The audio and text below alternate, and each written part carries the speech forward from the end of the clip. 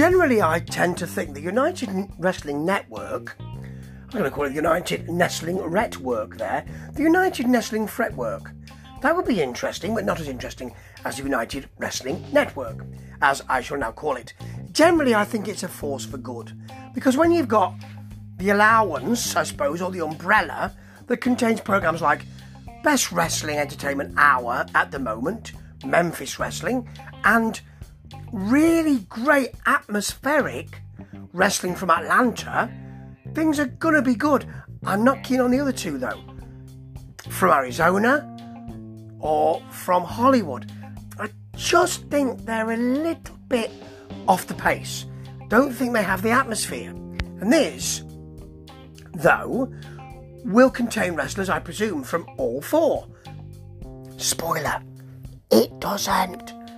But it's the Red Carpet Rumble, which was on Christmas Day. I hope it was filmed before Christmas Day, because I don't want wrestlers to be performing on that day if they can really help it. And actually, do you know what? It's all right. It's pretty well done. It's a Royal Rumble type thing, so it's every 30 seconds. There are 30 people, get thrown over the top rope, feet touch the floor. Then I think you get a pin situation for the last two. And they almost manage something really good. And then they don't. Let's go through this. Guy Tricosetti is first. He's annoying. He's a bit of a firebrand. He's got Midnight Heat as his chargers. They're doing well as a kind of throwback 80s tag team, and I like them. He's out first with Aaron Stevens. Then Rob Spitz comes out third. He doesn't, but he does, Spitz that is, but he does put his glasses on Tricosetti and then punches him before being dumped out. Then Tricosetti gets excited, runs around the ring a bit, and Aaron Stevens eliminates himself.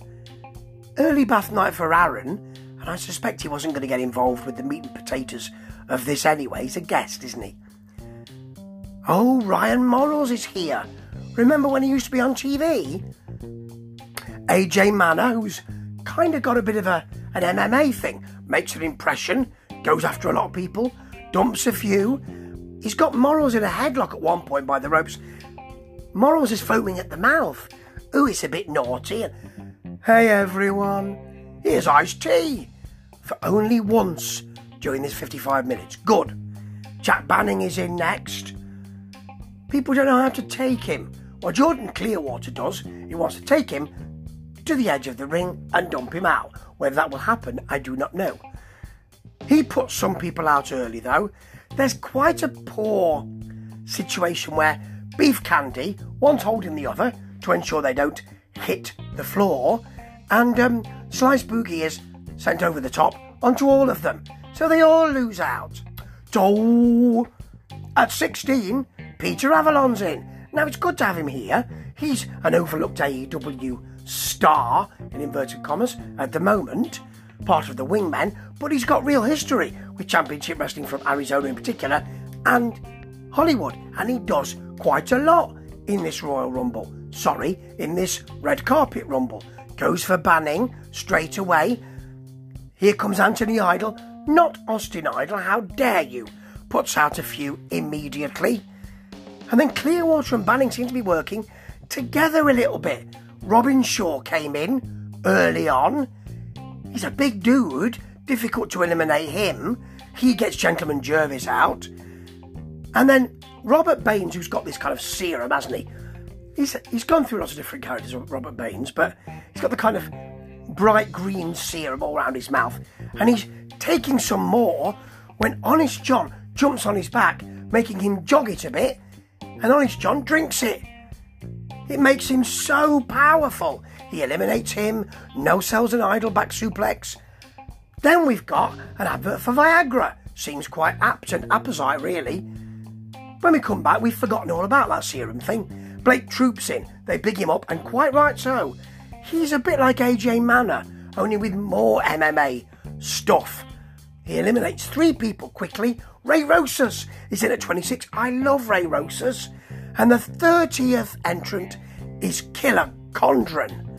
He's got a Jervis t-shirt, a Gentleman Jervis t-shirt in.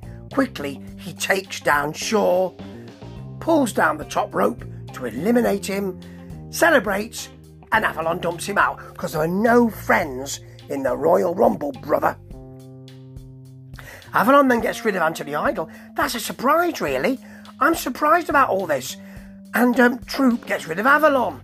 Shame. The crowd they're enjoying seeing him out there. So the last 3 we've got are Banning, Troop, and Clearwater. Hang on, though. Who's that lying in the court? It's Guy Tweakacetti. Not seen him for ages. They've done a very good job of keeping his name out of their mouths so that we didn't realise where he was. He's lying in the corner, playing possum, watching Clearwater eliminate Banning and Troop.